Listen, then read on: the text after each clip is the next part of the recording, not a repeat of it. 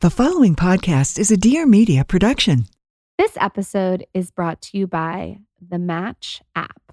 How many people are out there scrolling, looking for a hottie to go on a date with? Perhaps you're looking for someone to marry and you're having trouble finding meaningful connection.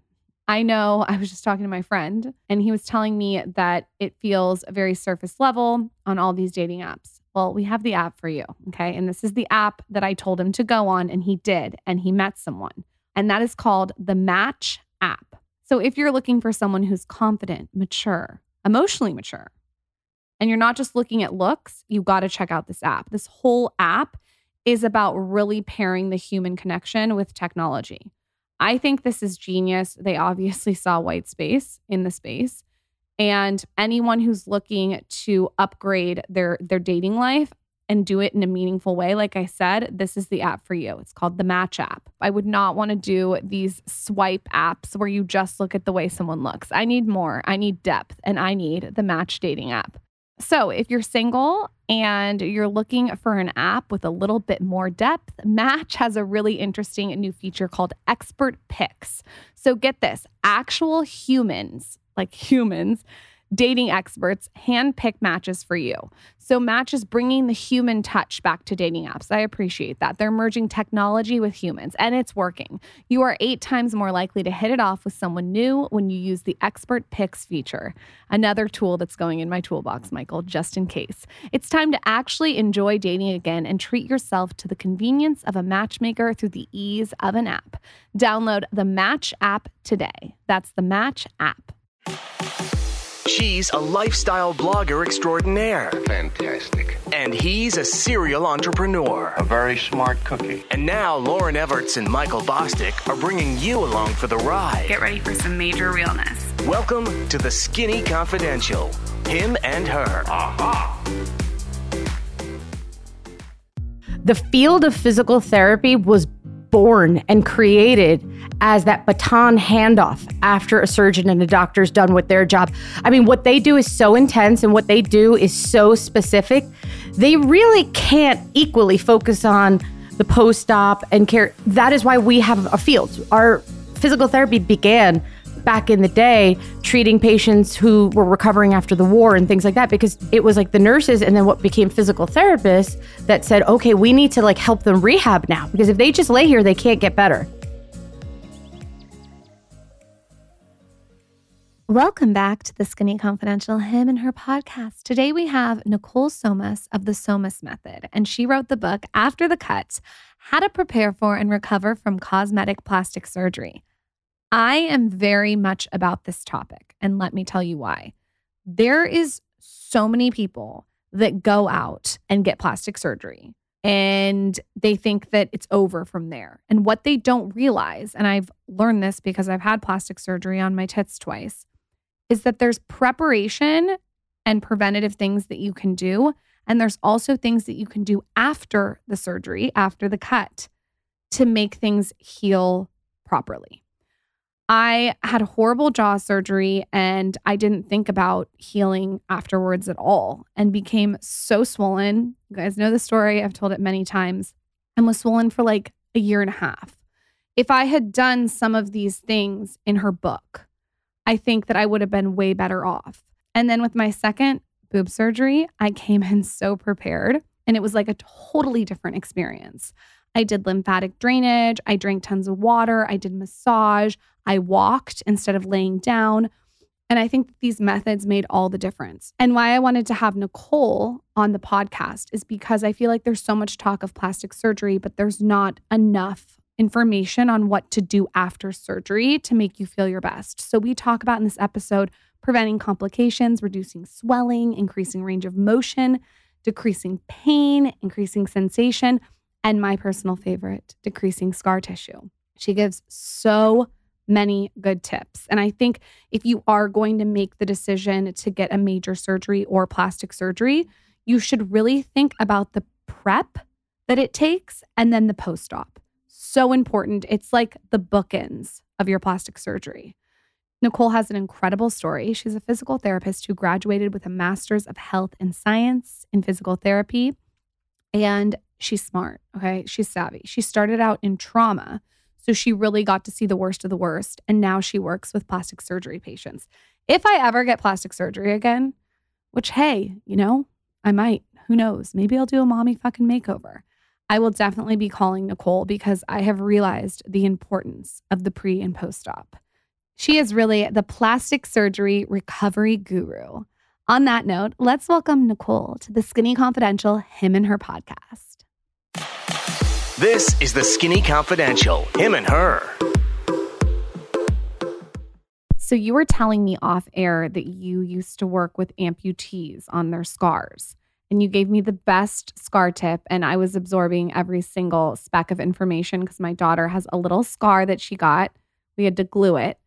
Tell the audience your scar tips because this is good. This is juicy. Absolutely. So I started off my career working as an inpatient physical therapist, doing trauma recovery for patients recovering from accidents, amputees, like all sorts of things. And one of the tricks of the trade that we use is scar massage over the scar. And what that basically does is it helps break down the scar tissue, makes the scar thin, flat, and virtually disappear. So if you use that in conjunction with silicone strips or scar cream, it's like a home run. What was it like working with people who had just lost a limb? I can only imagine. Did that take an emotional toll on you? Yeah. So one of the biggest things as a physical therapist that people don't realize, you're not only rehabbing the body, but you're also rehabbing their minds and their spirits. Sure. So you get really close with these people and you learn like how to kind of get into their psyche to motivate them again, because these are people who just had like something ripped out of their life major, whether it be a limb or their independence. So you have to basically help them get back on the bike, if you will. Yeah, and you're probably seeing vulnerabilities that they may not even show to people that are close to them in their life, right? Like when you're working with somebody that's helping you heal or get better or whatever, you're showing a side of yourself that I think the majority of the people in your life don't get to see. Yeah, absolutely. And also that sometimes like, a family member, a mom, a dad, a spouse, they just can't really understand. So they look to us, the clinicians, the people that are helping them, to kind of guide them along the way and, hold their hand from a different perspective. It's kind of like with kids sometimes. They might only take so much from their parents, whereas when their teacher says something, it's a whole different sort of perspective for them. So it's funny because I thought that was just where my life would be, where it'd be like rehabbing these people going through traumatic things. And then when I entered into the world of plastic surgery, I realized they needed that same handheld that people who underwent a trauma did. For example, like I had a patient who was a high-end model and she went and got liposuction. And she had instant regrets after her surgery because she didn't realize the recovery process. So she's looking at herself, she's swollen, she's, filled with black and blues. And she's like, I ruined my career. What did I do? And I was like, no, you didn't. This wasn't necessarily a mistake. You just weren't aware that there was a recovery process. So I had to use those skills I used, helping out amputees and helping out people going through major trauma and bring it to the world of cosmetic plastic surgery to let people know they didn't ruin their lives. This wasn't a huge mistake. The doctor didn't screw up. It's just natural. This is part of recovery. What's a story that stands out when you got started and you were working with amputees that's something that's really inspiring? This is kind of crazy, but not only did I work with adult amputees, I worked with pediatric and child amputees. And honestly, like I can think about it now and cry because the human spirit is something that you can't really measure unless you see it in real life. But to see the spirit of a child who, I don't even know if they process what they lost, but to see them just persevere. I mean, I have this one boy, oh my God, he was like my life. I loved him. He was 17 and he had an amputation recovering from cancer surgery. It was cancer in the bone of his leg. And he was so inspiring to us all at Cornell. I mean, he was just so sweet and kind and gracious and the manners. And he was just so dedicated and he didn't let anything bring him down. And, we're there thinking we're going to teach him how to get better. And what he taught us in the meantime was immeasurable, just about perseverance and what people could do. Is there a common denominator of people who lose limbs? Like, did you see it was mostly from cancer or mostly from war? Like, were there things that you saw that people were losing their limbs with more? I think it depends where you are. Like, let's say you're at Walter Reed Hospital, you would be seeing a lot of amputations from, war veterans and things like that. I was in New York City at New York Presbyterian Hospital a while, Cornell. So we had a mix, a lot from cancer, some from accidents. Someone may have been hit by a car, hit by a bus. A lot of pedestrians in New York are hit. I had a couple unfortunate suicide attempts. So I worked on the psychiatric floor as well.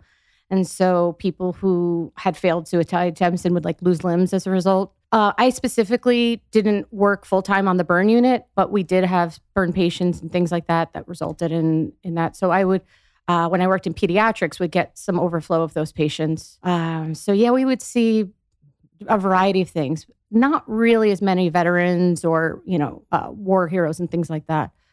I got my appendix out when I was in high school. And I remember there was this young guy pushing my wheelchair, taking me downstairs. And I said to him, I'm so obsessed with hospitals. I can't believe the people that do what they do. It's so crazy. And I said to him, what is the craziest thing that you've seen in here and what hurts the most?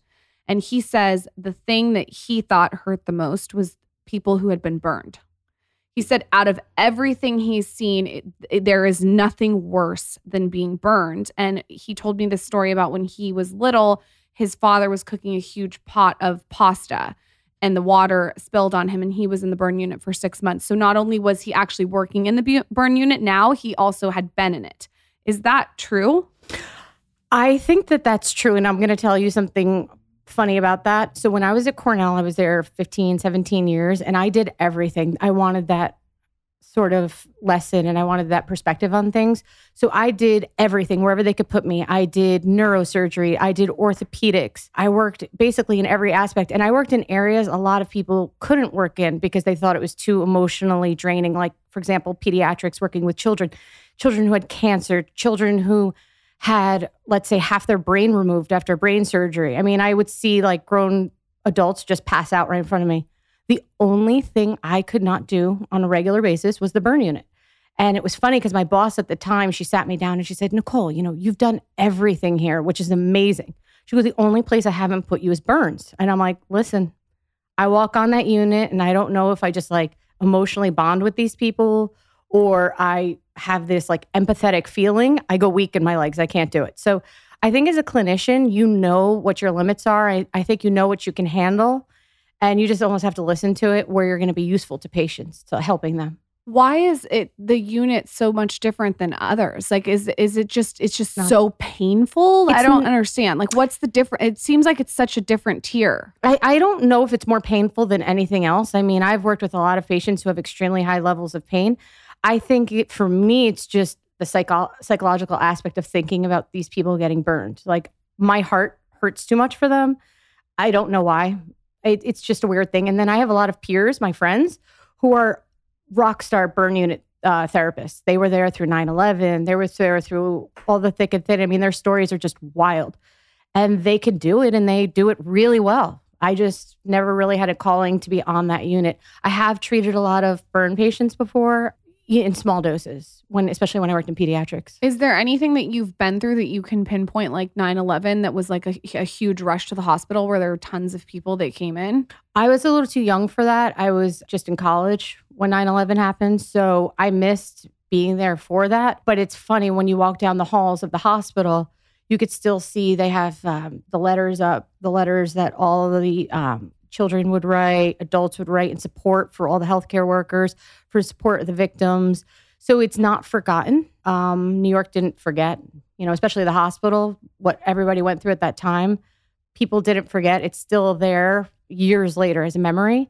So, even though it was a very, pinnacle time, it's not like people forgot it. So they still use a lot of those things that they learned in those crazy moments and implemented them, things like that. But I actually took some of the tricks of the trade that we use as burn therapists and brought it over to cosmetic plastic surgery with a lot of the wrapping, compression, silicone, things like that. So it's what we do all overlaps. No, it's almost like you got to be a practitioner of something and before you went into a new profession, you used all those tools. I think that's so interesting.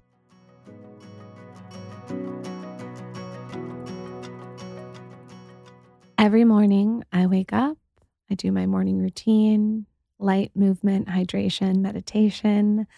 And for my water, I do a huge glass of ice water with lemon, chlorophyll, and a little bit of minerals. Sometimes I make it hot. And then I take my Just Thrive probiotic. I do 2. I like this probiotic for multiple reasons, but it's one of the only ones that has survivability to the gut. There's a lot of probiotics out there that are bullshit. And I've looked into it and I've done my research, and this one actually survives the trip to the gut. And if you have been listening to this podcast, you know how important the gut is. They recently have this new formula called Just Calm. And this formula works well with the Just Thrive's probiotic because it reduces stress, improves sleep quality, and even encourages better focus and flow. To get specific with you, it's B6, B9, and B12. So basically these work in tandem because your gut's happy and your stress is under control, and you'll be able to keep calm and win the day every day. Right now, you can get 15% off both Just Thrive Probiotic and Just Calm when you go to justthrivehealth.com and use code SKINNY at checkout. Or you can go for an automatic discount to justthrivehealth.com/discount/skinny. You have to try these probiotics. I'm telling you, I've been talking about them forever. We even had a microbiologist on the podcast break down the importance of a probiotic. So make sure you check them out. That's justthrivehealth.com/discount/skinny or use code SKINNY at checkout.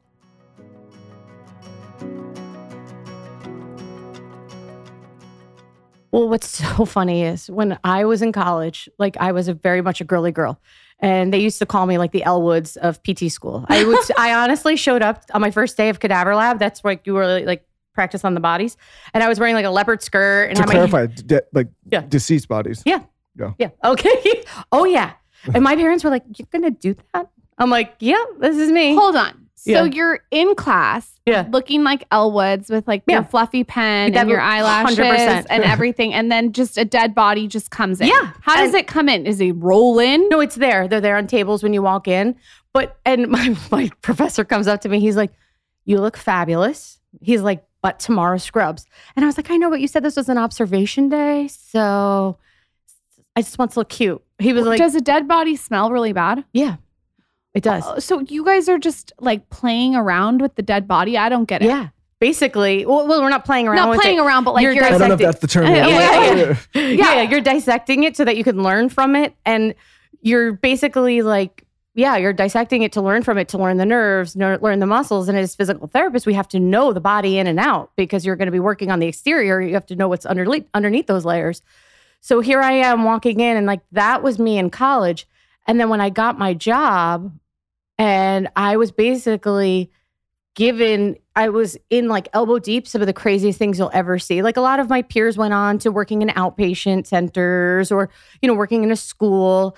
And I would probably say that's a little bit less gruesome, if you will, than how so? What was gruesome about what you were doing? I was going to ask you, I think it takes a specific kind of psyche to be able to process, working with, injuries of this kind, obviously working on cadavers. Not everybody can do it from a mental standpoint, right? Even me, I think I've been able to do a lot of different things in my life, but I would probably be squeamish and have a difficult time doing that. I thought I would. And that's why people in my life said to me, "You're going to do that." And I was like, "I guess I am." You get a calling for things. And then when what was your childhood like?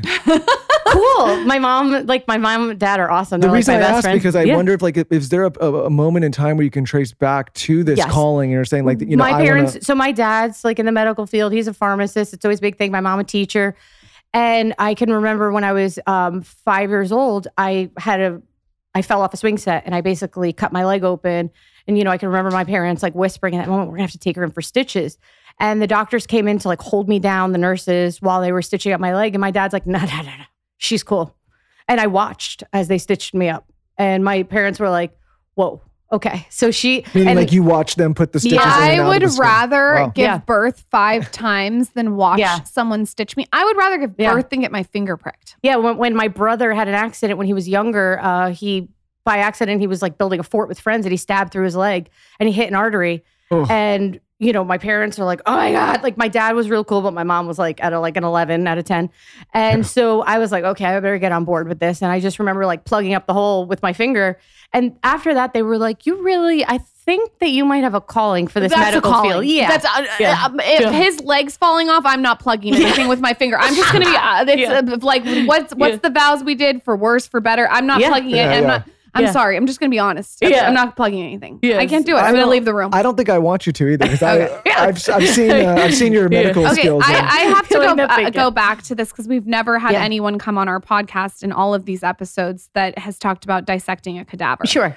What is the most interesting thing that you found when you're dissecting this cadaver? Oh God, what I'm about to say is so disgusting. Oh yeah, I can't wait. Okay. So I'll never forget, like I'm sitting there like in my like cute white shoes and my scrubs. And I just like, white is not the move. I know. And I learned in that moment. So you like cut the leg open. All of a sudden you just hear like, and what happened? And this is when everyone's turning off the podcast. Sorry guys. It looked like liquid Cheetos that just fell to the floor. And it was the fat on the legs. And I was like, oh, okay, that happened. So, and I literally like raised my hand. I'm like, what's this orange stuff that just fell out? And they're like, oh yeah, that's the fat. I'm like, oh, okay. And is it just because you made the incision in the wrong? No, that's what you're supposed to do. Yeah. Like some of the other bodies where the person was a lot younger and they were firmer, it would just kind of sit there on the body. And you had to that was part of the dissecting process. I mean. What's the difference though between a dead person and a live person besides the blood? I don't know. Truth. Because I've never dissected a live. That's the difference between surgery and surgeon. Well, there's no blood when you're dissecting a cadaver. There, the body's embalmed versus when you're doing surgery, there's blood and things like that. And so, none of the organs are pumping blood through. So it's all shut down. It's done. But I had the hardest time with that, and that's when I knew surgery was not my calling. Because I was not interested in cutting people. I was interested, and ironically, let's bring it back to the topic, to the title of my book, which is called After the Cut. Mm-hmm. That was really more my calling. Some people as doctors, as surgeons.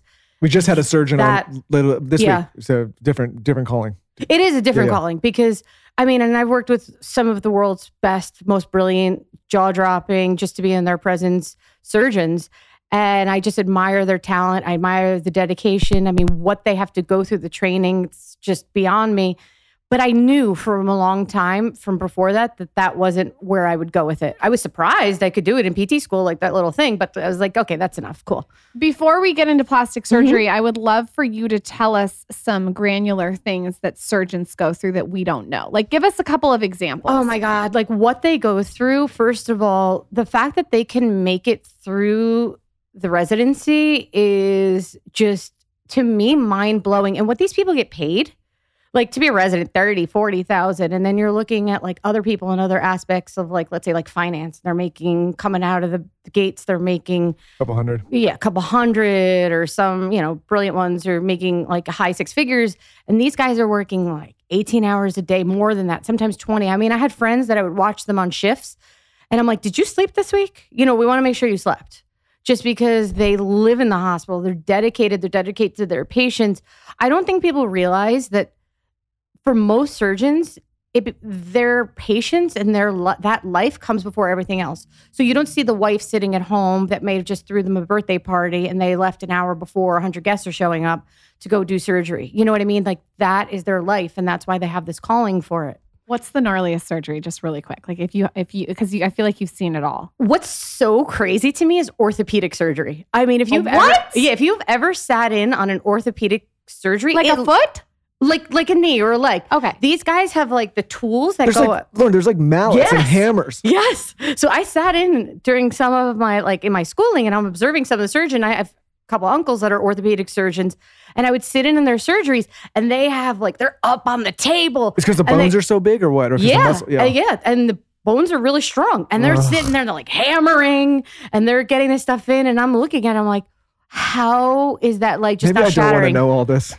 Honest to God, and I tell my husband this all the time. I was like, if the common person knew what goes behind the doors, they would just be.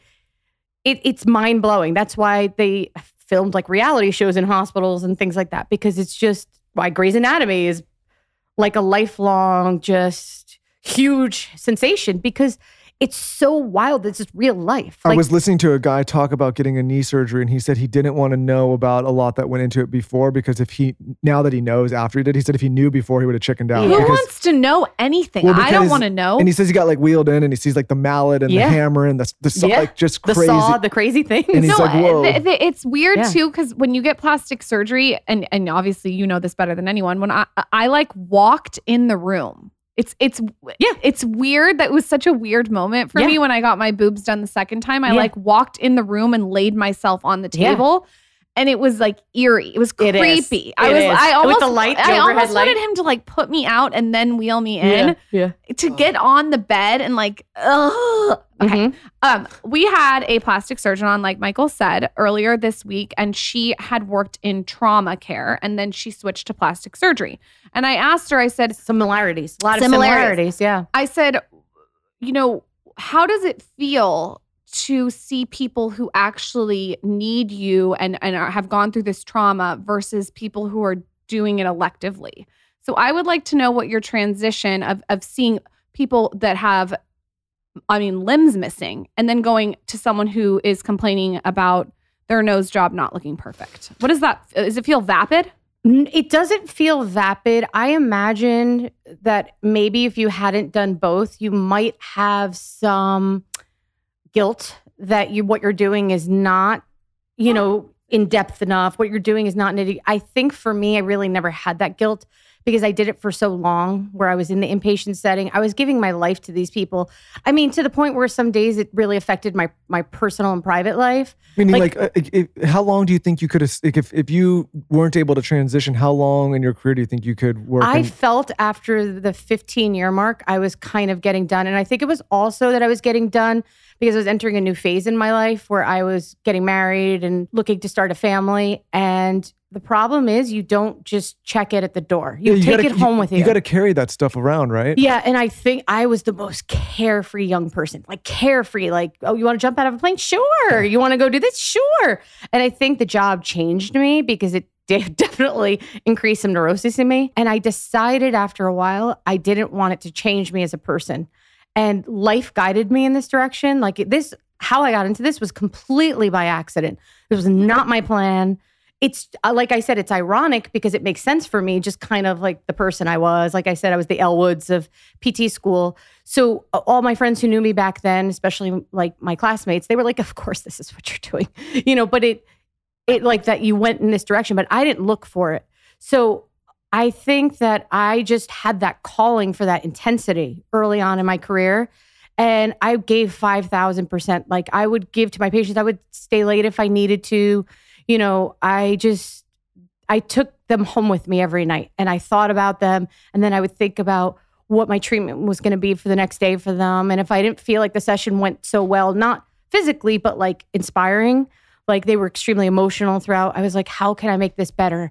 Maybe I need to bring in some social workers. Maybe I need to bring in someone else. Or like for some people, just the comfort of having a priest present, that they felt that like spiritual connection, and for other people was the smallest thing. Like I would put on their favorite music just to calm them or just inspire them. So many times we're sitting there like rocking out to Britney Spears or, whatever people liked, to just sort of make it feel like not torture. And so for me, I did it as long as I felt that I could give my 500% and that I felt that I was still giving everything I had to my patients. And when it was time for me to walk away from doing that permanently, I still see patients on that level. I'm not only exclusively doing plastic surgery, but I'm not doing it like I was on the regular.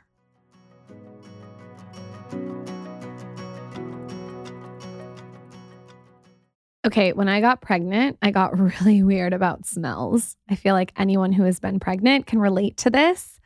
And I couldn't handle super strong chemicals. Everything needed to be like as natural as possible. And luckily for my household cleaner, I had Grove Collaborative. You can go on there and you can get so many different products that are clean. They even have tree-free toilet paper, 100% bamboo. That is right. I found out that even wiping down there with typical toilet paper contains tons of chemicals. I learned all about it. They have all different kinds of things from laundry detergent to dish detergent to even 100% recycled plastic trash bags.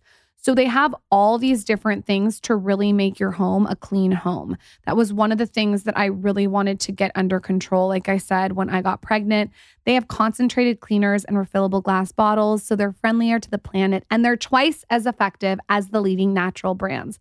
I've switched all my brands out. Even in Zaz's room, we're only using safe formulas. And another thing that is so crazy is we have little dogs. We have Chihuahuas that are so close to the ground. So we even switched out like our floor cleaner because we felt like the dogs were just breathing in all these nasty formulas. So now everything is clean in the house. I feel so much better about it. And I can breathe and nothing smells. Join over 2 million households already shopping sustainably at Grove. You're going to go to grove.com/skinny today to get a free gift set worth up to $50 with your first order. I have used my own code, you guys. Plus, shipping is fast and free. Get started right now at grove.com/skinny. That's grove.com/skinny. I'm telling you, there's lots of different sections to shop. You can shop personal care, babies, kids, pets, clean beauty. But I am a huge fan of the household. Go check it out.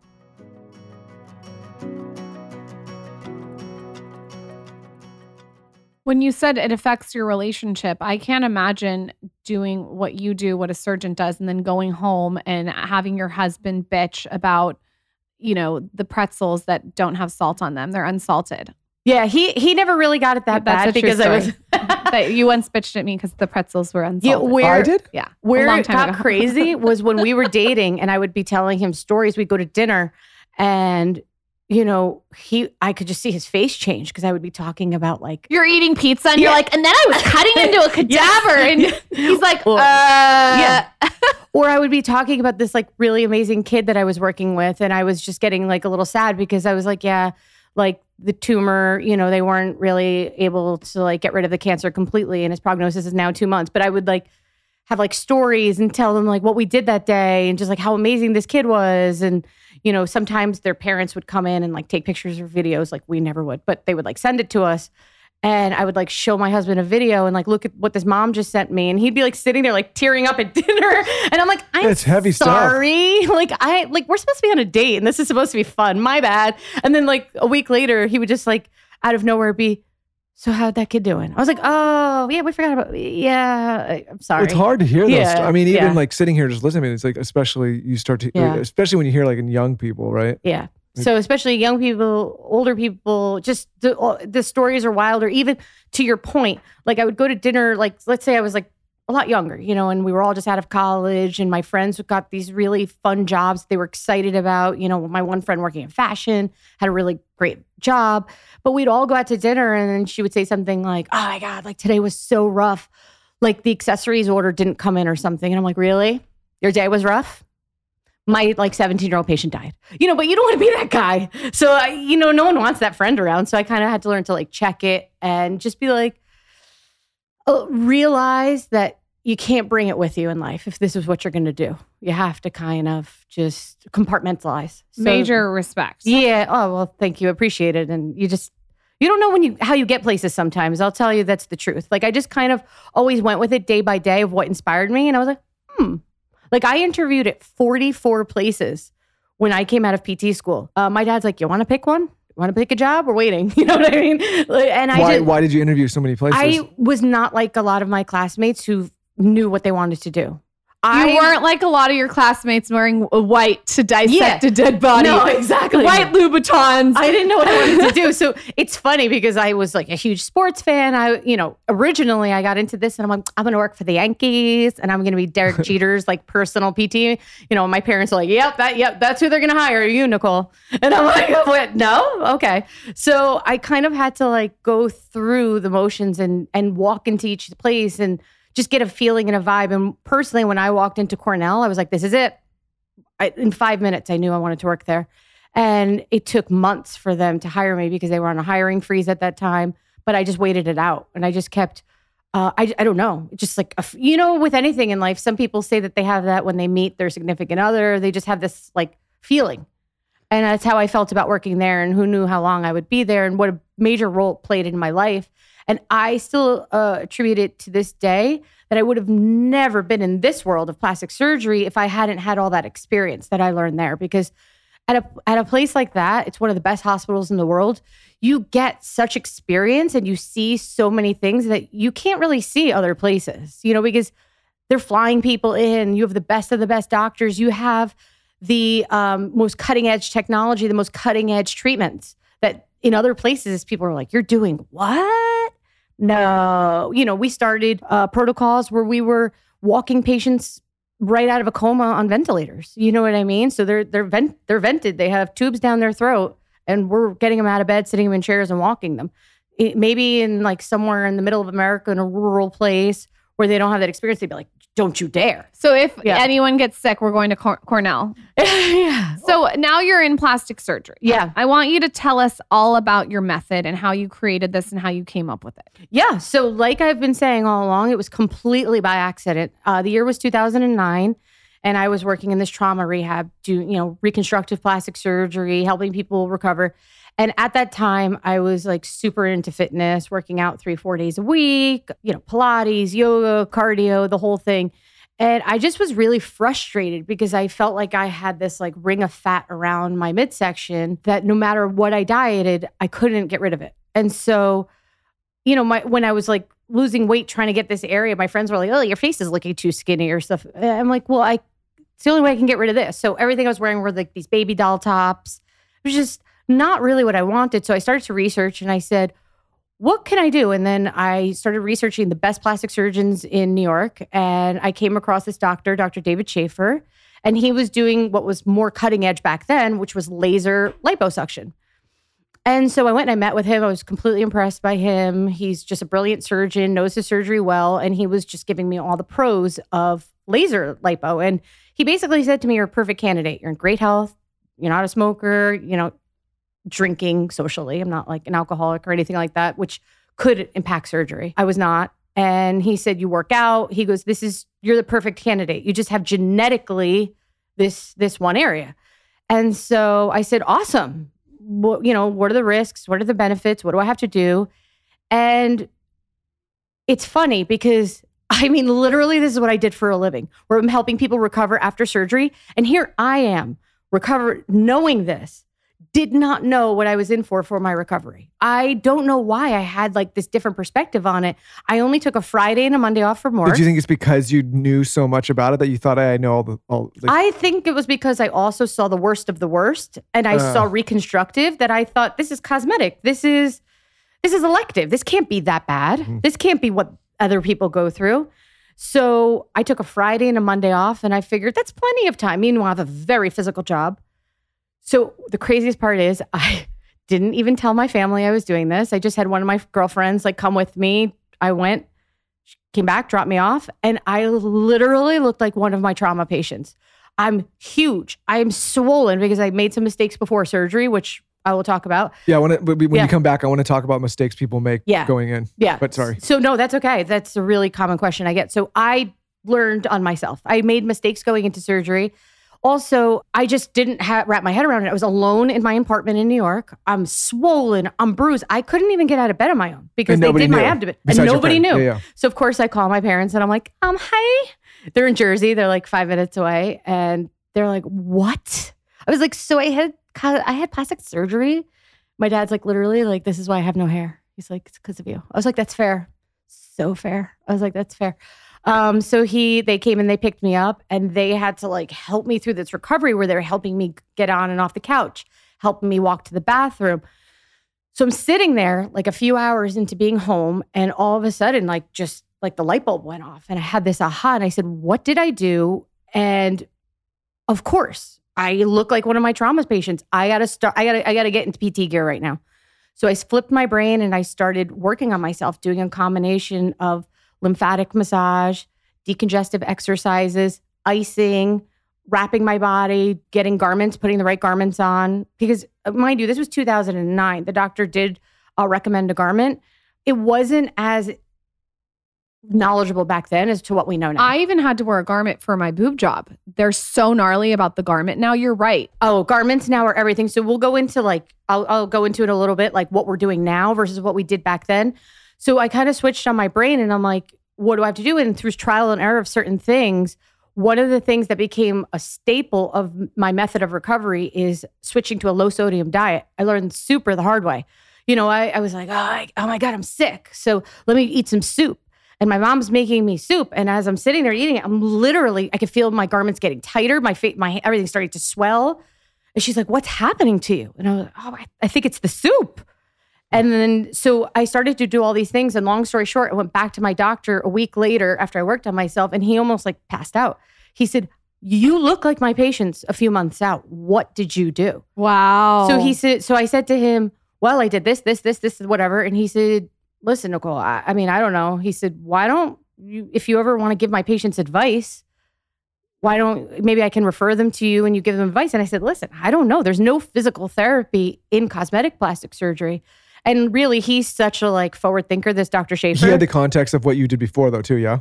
He knew what I was doing. Yeah, he knew that I was a physical therapist. He knew my job. He knew the whole background. Yeah, okay, he knew even people I worked with, so he knew that I knew what I was doing in my field. You were just a random patient. I was not a random. No. He knew my credentials. He knew who I was. So he said, this is wild. So you used what you did in physical therapy on yourself. He said, can you teach my patients? So that really sparked a referral service between him and I. And I said to him, listen, there's no physical therapy in cosmetic plastic surgery. And he's so cool like that. He's like, so you be the first. Why don't you try it? He's like, what you're doing is standards of practice. He's like, you're not doing anything that's not safe. He said, you're not doing anything that's not normal. He said, so just try it. You're actually giving people tools that are holistic. It sounds like Eastern, Western, your combination, and you're giving them little tips and tricks that they can't get from their doctor. Correct. And I am going to say something, and you don't have to agree with me if you don't want to. A lot of plastic surgeons, in my opinion, look at a patient as an art project. They're like sculptors. They get to come in and a lot of them are very brilliant artists. Which is amazing. Yes. Amazing. Yes. However, the thing about artists, and I know this because I get like this with my social media when I do it, is once they're done with the art project, they want to move and they're satisfied with it. They want to move into the next. They don't necessarily, from what I've seen, want to invest in the healing process. That's almost boring. It's like, I did the work. You look great. Bye.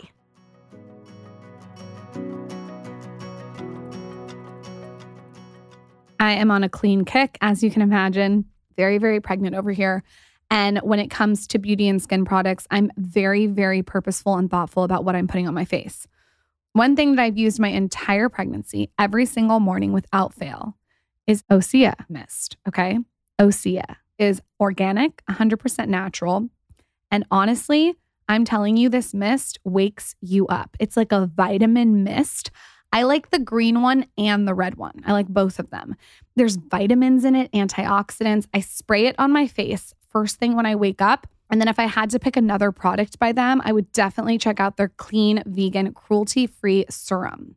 Their serum is so nice. I take it down to my neck. The texture feels right, and it transforms my skin. I'm honestly shocked this pregnancy too, how effective clean beauty is if you find the right brand. You should know they have tons of award-winning products. They have cleansers, like I said, serums, face moisturizers. They even have a famous body oil. All of their products, you cannot go wrong. I'm a huge fan of this brand. Like, this is Skinny Confidential, Master List approved. I would start with their toning mist. I feel like the C Minerals mist or the C Vitamin mist, you cannot go wrong. It's going to cool and refresh you, especially in the morning. And it just plumps and hydrates. You're going to love it. You're going to be obsessed. Also, check out their serum. And of course, we have a code for you. You're going to find your new skincare favorites at OseaMalibu.com. That's OSEA Malibu.com. And there's a special discount just for our listeners. You get 10% off your first order with promo code PINKSEaweed. Cute. At OseaMalibu.com. Pink Seaweed. And you'll also get a free sample with every order, and orders over $50 get free shipping. You're going to want it all. Go to OSEAMalibu.com, use code Pink Seaweed.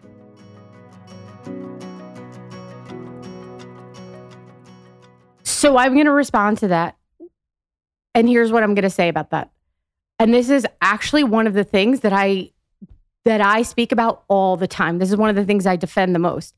The field of physical therapy was born and created as that baton handoff after a surgeon and a doctor's done with their job. I mean, what they do is so intense and what they do is so specific.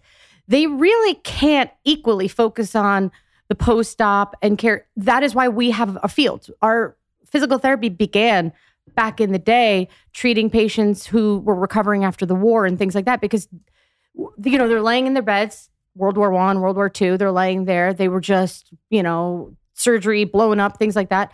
And the doctors moving from patient to patient to patient, healing them. And it was like the nurses and then what became physical therapists that said, okay, we need to like help them rehab now, because if they just lay here, they can't get better.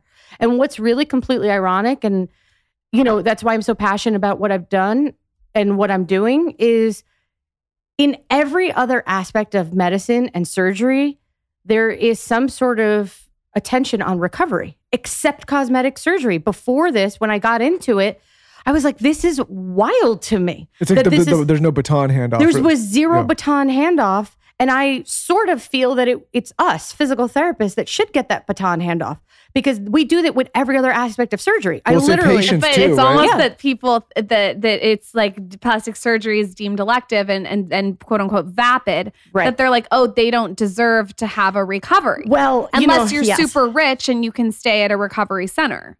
And, you know, that's what I've been speaking about. And that's why I wrote this book. And that's what I've been doing for the last like 11, 12 years that I've been in this. I want to change people's mindsets, because it's not fair. You know, when we take our oath that we're going to treat people without discrimination based on religion, race, you know, anything like that. So why should we do that with plastic surgery? Just because it's cosmetic? You know, a lot of the people that I work with, they're not vapid, terrible people. They're wonderful. Like, they are just people that just want to improve themselves in some sort of way. You know, like you go to the gym, you eat healthy. They just want to make themselves the best they could be. Sure, do we have the outliers of the people who take plastic surgery way too extreme? And you know, that's a whole different topic of like body dysmorphia and things like that. But just because you're doing this and you want to improve on yourself, why are we terrible people? Why do we have fingers pointed at? Because I'll say this, and I've said this to my colleagues. Do I sit there and point the finger about the guy who smoked 2 packs a day for 30 years and he just got his lung cut out and I'm having to drag his butt around? Drop the mic. Yeah, like you're so right. Do I judge him? And we don't because, or the person that, you know, maybe had trauma in their life and they turn to like alcohol or drugs, and we're sitting there rehabbing them and physically rehabbing them in the hospital, because these are like my common everyday patients I saw. And I, with zero judgment, with zero, you know, hi, Mr. Smith, like, I'm just making up a name, you know, I'm here, I'm your physical therapist and I'm here to help you. Not worrying about how they got there. You are such an outlier, because what you're doing is you are going to normalize and help normalize the tabooness of plastic surgery and afterwards. And I totally agree with you. You don't judge other patients on how they got to where they are. Why are we so judgmental of people who maybe just want to better an area of their life? Well, here's a topic that comes on this show. It comes up a lot. And it's a question that gets asked by the audience a lot. It's like, where does confidence come from? How do you develop confidence? I think that's a multifaceted question and answer, right? But with elective surgery, I've seen people that I know, and we've all know in our personal life, that does something electively. And I'm not talking about the outliers, like you said, that's like body dysmorphia, and that's a different conversation. But somebody that maybe they get a nose job, or they get a boob job, or they get lipo, or they get something that's an adjustment. And what it does for their confidence after is life-changing. What happened to me? The aesthetic is not one just thing. that. I had my nose fixed when I was 16. And I actually, I mean, if I showed you my pictures of my before and after, I always had the same face, like what I have right now.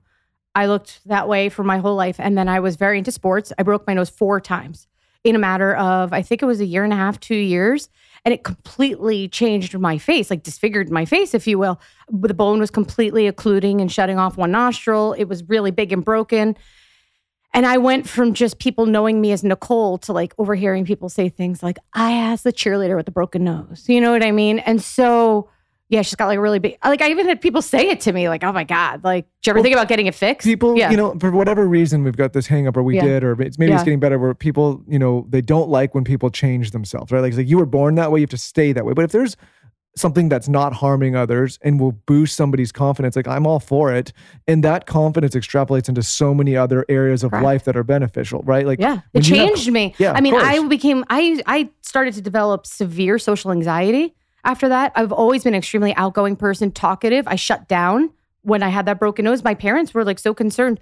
My mom would say to me every day, like, what happened to my outgoing, totally jovial, you know, friendly daughter? And that's when they, speaking to some other people, realized, you know what, we'll be helping her if we allow her to get her nose fixed. And my dad was kind of from the perspective of, yeah, whatever she needs medically. But my mom wanted to make sure that it wasn't something that was like too damaging at a young age, that I was a young girl getting this nose job. You know, she didn't want to kind of set that standard for me. But when she realized that this was going to help my confidence, that it was not necessary, I broke my nose. And that's how I think plastic surgery changed people's lives. Like It really just changes them to what you said, like their confidence, and just helps them be who they want to be. Yeah, I think people like immediately, not people, but a lot of people go to this like, hey, it's this vapid, this egotistical thing. It's all about aesthetics. But if you go deeper than that, like, hey, this is going to change someone's life because it's going to give them a little more confidence. And maybe they're going to, you know, get a better job or have better conversations or attract the right person in their life or feel more confident in their group of friends and create new opportunities. Like, you kind of got to go beneath just the surface. I discuss that in my book. I talk about who's an ideal candidate and who's a poor candidate. All those specifics, people who went through something, they're in, you know, good mental space, but they're just looking to self-improve. All of that are ideal candidates. On the flip side, I've had to encounter a lot of people who are very poor candidates for plastic surgery, and maybe they're not going into it for the right reasons. And I can think of some stories right off the top of my head. For example, if you're someone who just went through a divorce or you just had a spouse cheat on you, I literally have had a couple of people call me before they even called their divorce attorney. I had one woman, she was like in her late 40s, beautiful woman, successful, beautiful, nothing wrong with her, like educated, nice person. But her husband had an affair with a 23-year-old secretary and left her out of nowhere. And she literally was calling me. She saw my Instagram and she wanted my advice before she even called her lawyer. I want to get my nose job, my boob job, this and that. And I said, whoa, you have to do me a favor. I'm going to need for you to just take a breath, do what you need to do right now in your life, get your life in order, in the sense that figure out what you're doing with your husband, figure out what you're doing with your life, if you're staying with him, if you're leaving him. But I need you to work on that and not call a plastic surgeon for 1 year. I said, because the question I asked her, were you happy with yourself yesterday before you knew this? And she said, yes. I said, did your nose bother you? Did your boobs bother you yesterday? No. Okay, then that's your answer. This is something traumatizing. It's affected your ego. So you're looking for the quick fix. And those are people that I say, no, I wouldn't recommend it. What are some other, you mentioned it earlier, things that you see with people who have body dysmorphia? We've all seen someone go way too far with the plastic surgery. Mm-hmm. What's that look like? I have to tell you, on a small level, a lot of people suffer from body dysmorphia post-surgery. And it's on a very small scale because the brain needs time to catch up from what just happened to their body. Maybe this was the body that they were used to looking at in the mirror every day for years, maybe their whole life. You know, they might have had a specific body shape, like let's say like an apple-shaped body. I had this. Mm-hmm. I had an identity crisis, an actual real identity crisis. I got maxillofacial jaw surgery. Yes, I had seen you posting about that. Which is different than plastic surgery, but it still was something that changed the way that I looked in the mirror at myself. Yeah. And I was fucked up for 2 years. And I've talked about that a lot. Like I couldn't be on camera. I would look in the mirror and not recognize myself. I look back on that and I truly had an identity crisis. So to answer your point, it's more common than people think. When people think of body dysmorphia and plastic surgery, they think of the extremes. They think of like the cat lady or these people that have the lips out here that are so big that they burst. It's not the case. And that's why I put it in the book, signs for it and what to look out for it. Because a lot of people who go through plastic surgery go through it on some degree. It could be very small. It happens to a lot of people right after surgery where they're either swollen and they think they're huge, they think they're fat, or once the swelling comes down and once they are starting to look different, they don't see the change. So what I started doing for my patients over the years, because they literally couldn't see it, was I would start taking pictures of them on a regular basis. Look at your progress, look at your recovery. And it was only those objective looking at those pictures that they could start to see it somehow. Like, wow. You know what you should do? You should have your patients do the app 1 second a day. So you take a video or a picture of yourself 1 second every day. It alerts you. I did this like with my daughter to watch her grow. And then they can go back and they can actually see the 1 second of the day. That's genius because in that way, it will show their progress without them realizing it because it really is so common. It's just something that happens. Now, when it gets to a severe body dysmorphia, that's on a different level. When it gets to a level where maybe things aren't okay and they need to like talk to someone who specializes in this. There's a lot of psychologists, therapists that can help people see it differently. What does that look like when you say severe? What's the differences? Those are the people that really, truly, like, let's say they get breast implants, okay? My breasts are small. They're small. I need bigger ones. And then they're plastic surgery, doctor jumping, and they're getting bigger ones and bigger ones and bigger ones. And it's going to a point where it's like, where is this going? And they don't see it. They don't see that their body has changed. They don't see it. And it becomes a psychological obsession. It becomes unhealthy. A lot of times, sometimes it interferes with personal life, it interferes with work. And it's on a level that maybe a regular clinician can't help, that they need to see with someone who deals with body dysmorphia rehab, if you will.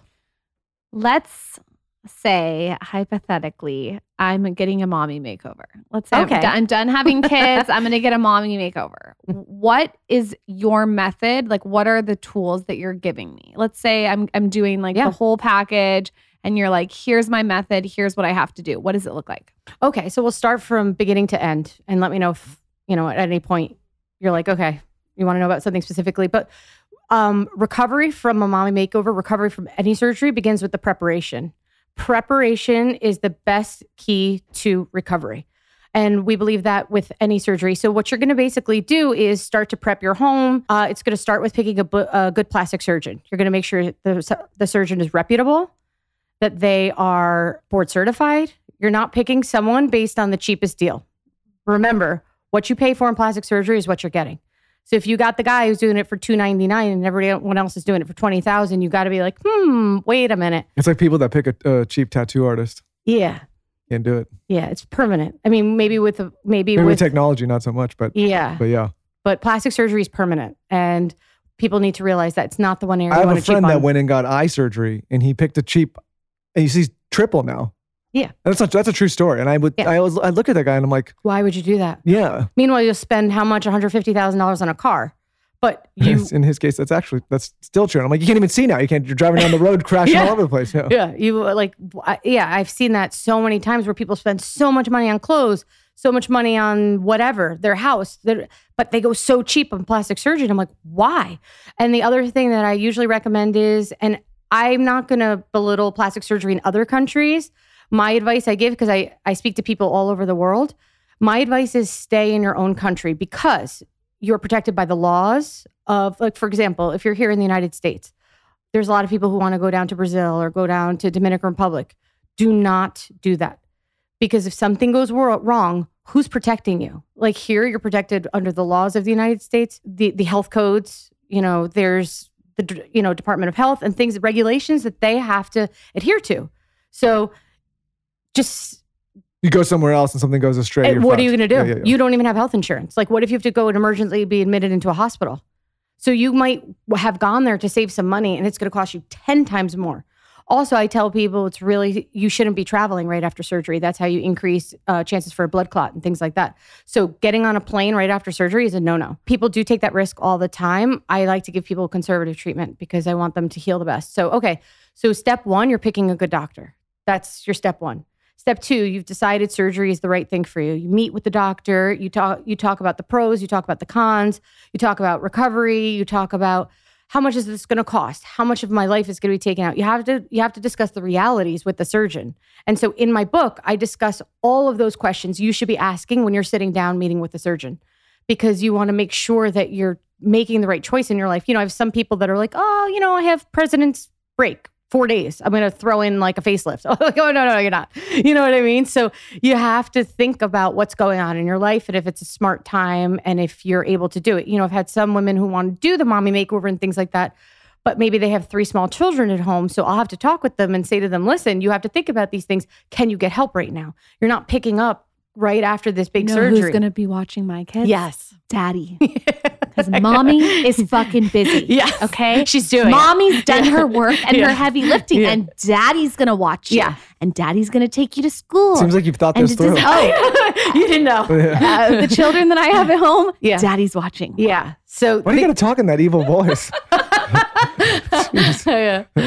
Yeah. And I mean, and honestly, no, that's really funny. I like that. So she's thought I just about gave her it. an idea. So she's thought about it. Yeah, So yeah. her mind's planned. Okay, what else? What So else? then, is in- okay, so now you're like, okay, that's it. I've planned for it. It's booked. I got it. I've prepped for it. So now you start to prep yourself before going into surgery. Here's what you got to do. You got to prep your house, right? You got to have all of your supplies. You can't get this. You can't go to the store post-op like day one. You just came out of surgery. You're, oh my God, I need the pads to cover, my incisions.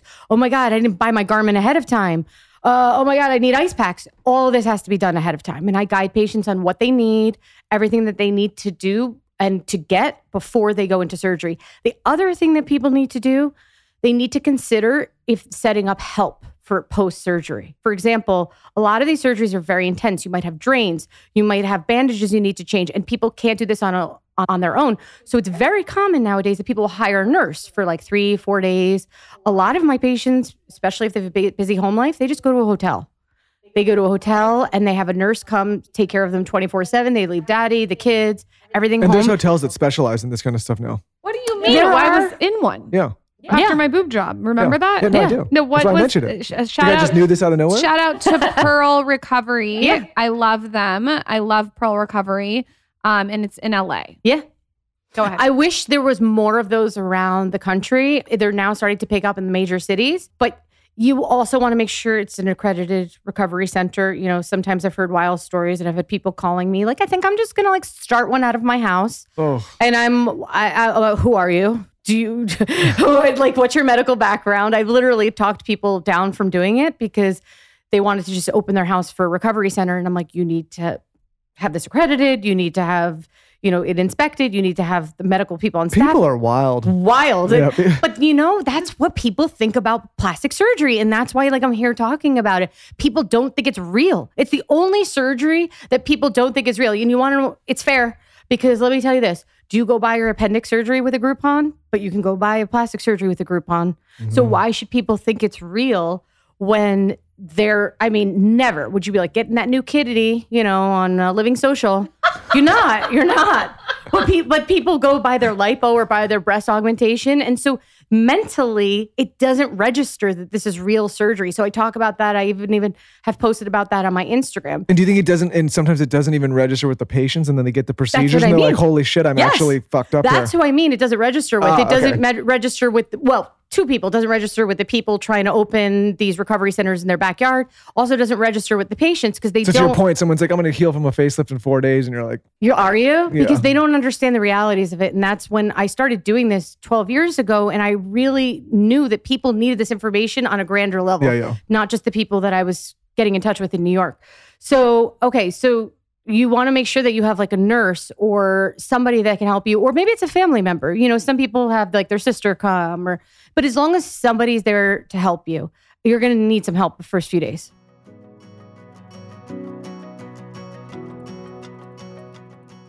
I will be popping an Ashland hard seltzer in the delivery room.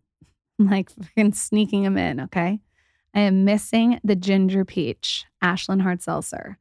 I had some friends over this weekend and they were all drinking them and I was so jealous. Weston is like the biggest fan. He was having the orange pineapple and the ginger peach. It's so good. You put it over ice, like a sprig of basil. And I'm telling you, it's just like the best hard seltzer ever. We actually had the founder on our podcast. It was founded in San Diego in 2020, and it's become the #1 selling independent hard seltzer brand in California, which is wild. I personally very much like this brand because it's gluten-free, malt-free, 0 carbs, sugar-free, no fat, and the best part, it's 100 calories. So postpartum, when I'm getting things tightened and toned, this will be one of my go-to drinks.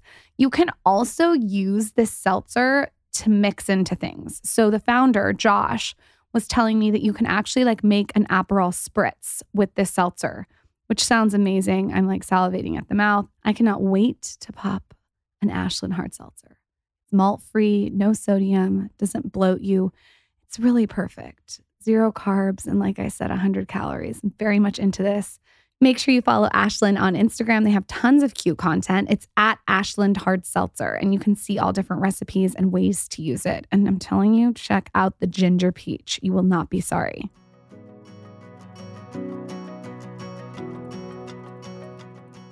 And I think we should, because I know how people are. I think we should caveat this with, there's probably people out there like, well, this is money. It costs so much money. I think if in these elective cases, like, yes, that is what part of what we're saying is like, you have to think about all the costs, one, for the procedure, and then all the stuff after. And of course, yes, it does require money to do these things, but it's also by choice.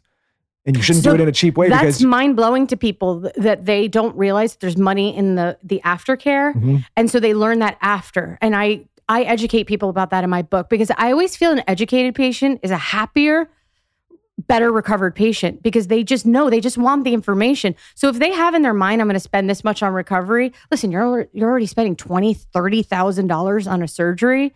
What's a little bit more with this, that, and the other? But if they just have their head wrapped around it and they understand, to your point, that it's necessary. There is going to be money spent. But if you just spend that much money on a surgery, but you're like, I don't have one more dime, I can't pay for that post-op garment, maybe then you need to hold off and wait till you can pay for it. Here's my thing when it comes to money, and this is a different topic. I think so many people waste money on things that don't actually provide them any kind of value or service. Let's like handbags, jewelry, things like, things that you don't actually really need. And then they skimp on the things that matter, right? Like, I'm going to go and I'm going to take this vacation with my significant other. There's going to be this great vacation. We're going to stay in a really cheap hotel though, so we can go to it's like, no, just spend a little more, because this is a time when you're going to always remember, or you're going to go get a surgery, spend a little more for the right care. Or you're like, you know what I'm saying? In people's defense, and we've experienced this with some of even our friends, people value different things. Sure, no, of course. But for I mean, me, like, I value my time above even anything. things like, I look at people and some of the, like, even small things, like the houses they choose to live in and the cars they decide to drive. And it's like, do you really need that super expensive car that nobody cares about or could you take that extra money and put it towards? I just don't think people understand the value, to your point, in paying for the recovery or the things that they need in the post-op. They think, well, that's my point. Yeah, they think that the money, just throwing it at the surgery, they're going to be magically, this is even what I thought. What I'm saying I'm is going to be in a bathing suit on Monday. People look at that and like, I'm throwing money away, but then they don't look at like, I'm buying a stupid handbag or pair of shoes and I'm throwing that away. It's like, well, those things make me happy. I'm like, yes, but one thing, the values aren't the same. Yeah. What will make them happy is looking good after surgery. And also their time, because if you're doing all the things that you're telling us to do in your book, then it's also going to save them time because they're going to recover quicker. So to your point, to what you just said, absolutely. And this is the biggest thing that I promote. And I guarantee this to my patients. Like, I guarantee this to everyone. If you follow the steps that I am teaching in my book, I will be able to speed up your recovery minimum days, weeks. Usually on average, it's weeks. Because basically what I'm doing here is like any type of physical therapy from any surgery. So when people ask me, well, how do you say that and how do you guarantee that? Well, think about it. If you went for an ACL repair, right? Or if you went for hip surgery and you're laying in that bed, if you were to go to physical therapy and do your range of motion, do your exercises, do all the treatments they're going to do, what is that recovery going to look like versus someone who just lays in bed for months on end? It's going to be weeks, if not months, sped up recovery. This is the same principles of recovering. I'm teaching them how to increase their range of motion, decrease their swelling, decrease their, there's so many things that I'm doing in here that mimic regular traditional surgery. So they will speed up. They will speed up the recovery if they just do these simple tips. Give us like 3 tiny little hacks that are quick. Like, for instance, like I did hyperbaric chamber after I did surgery. I felt like that made a big difference. Is there any little tips that you would give? My number 1 is post-op, eat low sodium. Okay. Number 2, what I ate after my first boob job? Top ramen Oriental style. There you go. What has more sodium in it than top ramen? I got to tell you though, of all the surgeries where the low sodium matters, but not as much, is breast enhancement. Because I don't think people care as much if they're a little bigger, a little smaller, a little bigger. It's where it's the most like critical is liposuction and any body sculpting. Good to know. So like the mommy makeover. So my number 1 tip is low sodium. Okay. Proper garment wearing. You must live in your garment. Okay. My third one, which is my miracle maker, I swear I should invest it. I should have stock in arnica. Arnica, topical and oral, but the cream It makes such a difference post-recovery. Okay. It just brings down all the swelling and the bruising. Do your own cute packaging and do arnica. I know, I really should. And do your own garment. Yeah. The garment smells like shit, though. Yeah, it does. Because you have to wear it so long. Like, Yeah. I remember So I tell people to get 2 or 3 garments. even like, change mine out. is under my armpit because the boobs. But wait, so in conjunction with that arnica, you're going to use that to do lymphatic massage. So lymphatic massage and massage is like the staple for recovery. All different kinds of massage. Like we hired a couple guys that came over with huge fans to get all the smell out of the house. Really? Yeah. No, we didn't. Oh, I believed you. Are you kidding? Because I understand. You thought I smelled? That's rude. No. Yeah, because it gets all like... Me and like 6 of my goofy buddies and- came over and were just yeah. fanning No. the shit out. You know? Yeah. What about ice? You know how I feel about ice. So I have all these tips, but I'm going to just go back for 1 second because I'm going to go back to what you're going to do right after, like you're going to prep. You're going to go in for surgery day. So, because you asked me Yeah. how I go through the process. So after you're prepping in home, you're going to get your ice ready. You're going to get your arnica ready. You're going to get your garments ready. And you're going to have all this for post-surgery. And including in that, I want people to also, to the low sodium point, prep low sodium meals. So that's a huge tip that I give patients. If you prep ahead of time, those low sodium meals, you'll have it ready. You can just pop them right into the microwave or whatever. So now we've moved on to recovery. Back to that point, you're going to eat low sodium. You're going to do lymphatic massage. You're going to use arnica. You're going to wear your garments. You're going to also do right away decongestive exercises. And I have them in the book. Decongestive exercises are exercises that get the blood flowing, circulation going, and move swelling out of the body. So the biggest mistake I see patients make, they come out of surgery, they get into bed, they pull the covers up, we don't see them again for over a week. Bad idea. Bad idea. That's how blood clots form. That's how swelling pools in the body. It doesn't move. You get more swollen, increased risk for infection. You got to walk. You got to walk. You have to move. Michael has this new machine that shakes his legs. Have No, you it's seen like, this? I've seen those. I have those. Yeah, I that's use cool. it in regular. I wouldn't necessarily recommend that That's very immediately different. post-op. That's very different thing. Though. That's to realign my chi. Oh. Right? But I think those are cool for down the road. It's your masturbation machine. Sorry. That's a whole different thing. We have a He has separate a house. machine that masturbates him every day. Yeah, that's a separate house. That's a whole So thing. let me ask you That's a this different topic. because it is in the news right now. What do you think the model that came out, Linda Evangelista? How do you say her last name? Evangelista. Could have done differently with her cool sculpting recovery, or was that just No. a different situation? And I'm not going to knock cool sculpting. It's like with anything and with any, no, that's okay. It's with But I like when you go off mic and you're like I'm this, just but we saying, do film you like everything. it? So it's like, I want to know if she likes it. Here's the thing. With every procedure, and this is what I also talk about in the book, with everything, there's always a risk. So you can talk about regular traditional liposuction and somebody's like, oh my God, how about that lipo that had that crazy fat that went somewhere else, or, their wounds opened up. With cool sculpting, that is the risk. It is the risk that is associated with it. Basically, you get these hardened fat deposits that are where the pads are placed on the body, and it's just that your body's response to it. So it is a cool sculpting side effect. It's kind of like with anything, with any procedure you choose, there are certain risks. So, before we go, and then Lauren will Yeah. probably have another one, but just for my knowledge, and you have to probably be delicate here, but are there procedures that you see commonly that have issues? Meaning, are there certain types of procedures you're like, okay, I see a lot of either issues or complications with these types of things? No, I do not see a certain procedure that has the highest complications. What I teach my patients is it's what you're doing before and after that increase complications. So I agree some of with the you. complications I that agree with you. people that are drinking heavily before, people that maybe are doing drugs. I literally had a patient be like, oh, Nicole, I'm so excited for my surgery tomorrow. I'm making sure you're coming on Tuesday. I just blew all these lines, partying. And I was like, okay, so we're going to have to call your doctor and you're going to have to cancel that surgery. They don't realize. So if you do things like that, smokers, people who there's other people that, like, for example, have maybe active cancer, but that's something to talk about with their doctor. These are people that are going to have higher risk for poor healing. People that are smoking after, people that, don't walk enough or go too crazy right after surgery. Like I have patients 2 days post-op, they're like taking a CrossFit class. And I'm like, okay, we'll get the hospital bed ready for you because you just had a major surgery. You can't do that. That's too intense.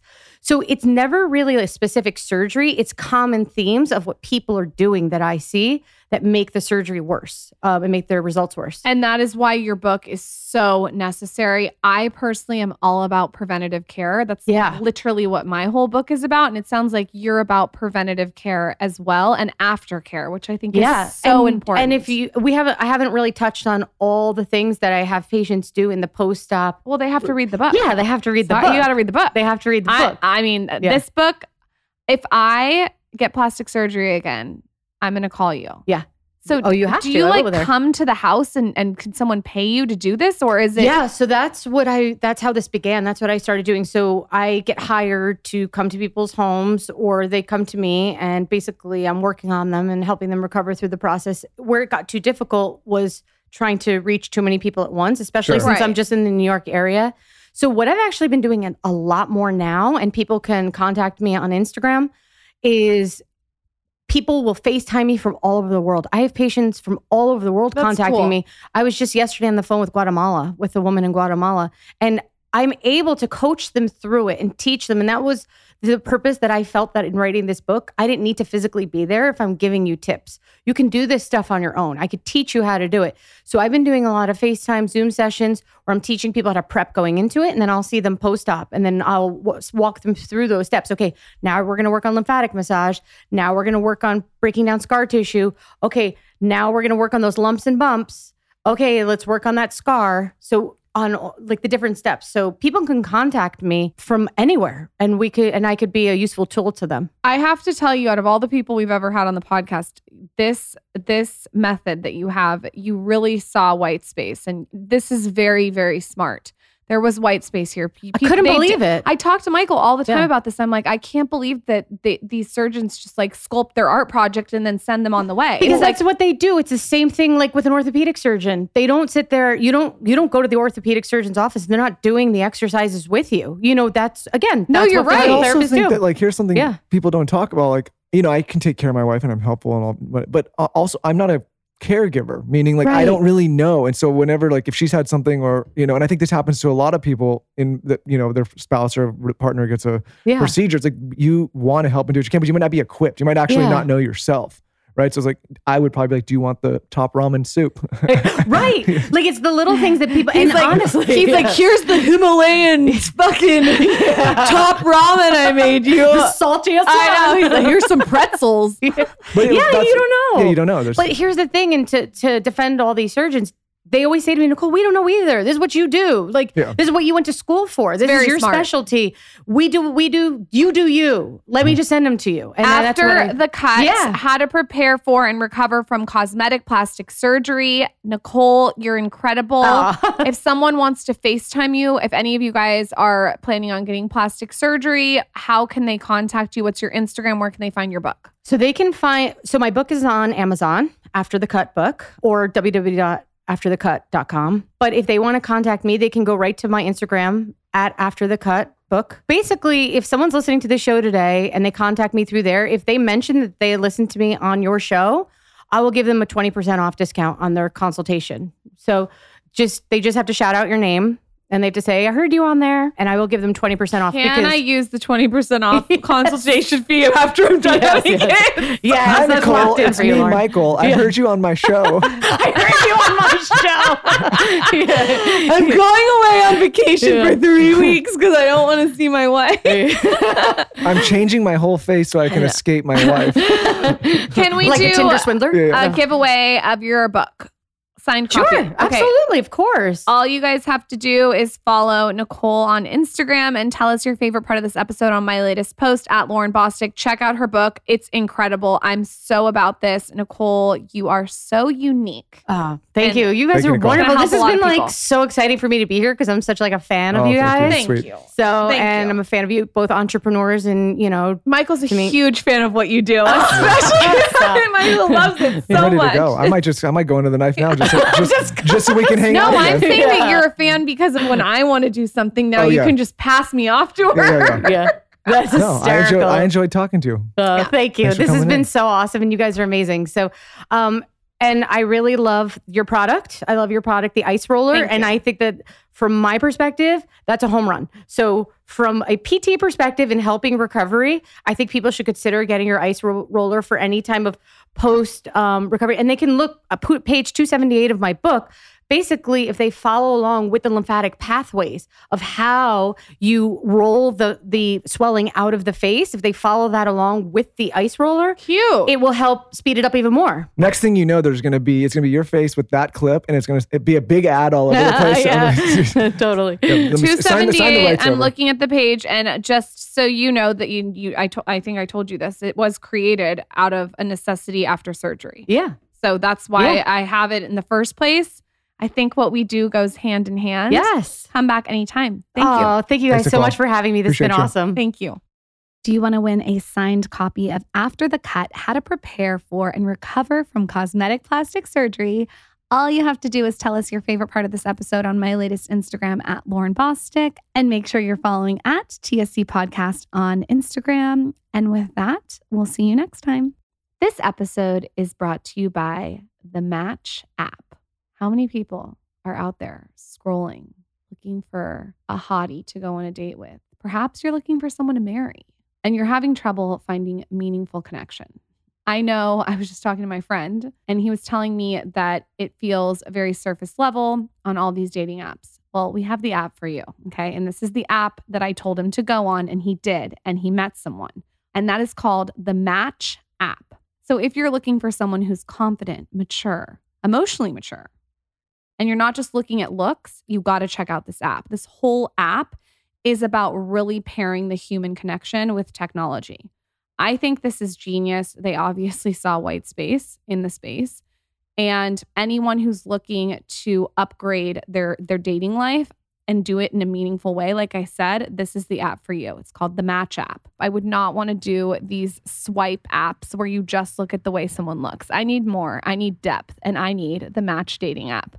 So if you're single and you're looking for an app with a little bit more depth, Match has a really interesting new feature called Expert Picks. So get this, actual humans, like humans, dating experts handpick matches for you. So Match is bringing the human touch back to dating apps. I appreciate that. They're merging technology with humans, and it's working. You are 8 times more likely to hit it off with someone new when you use the Expert Picks feature. Another tool that's going in my toolbox, Michael, just in case. It's time to actually enjoy dating again and treat yourself to the convenience of a matchmaker through the ease of an app. Download the Match app today. That's the Match app.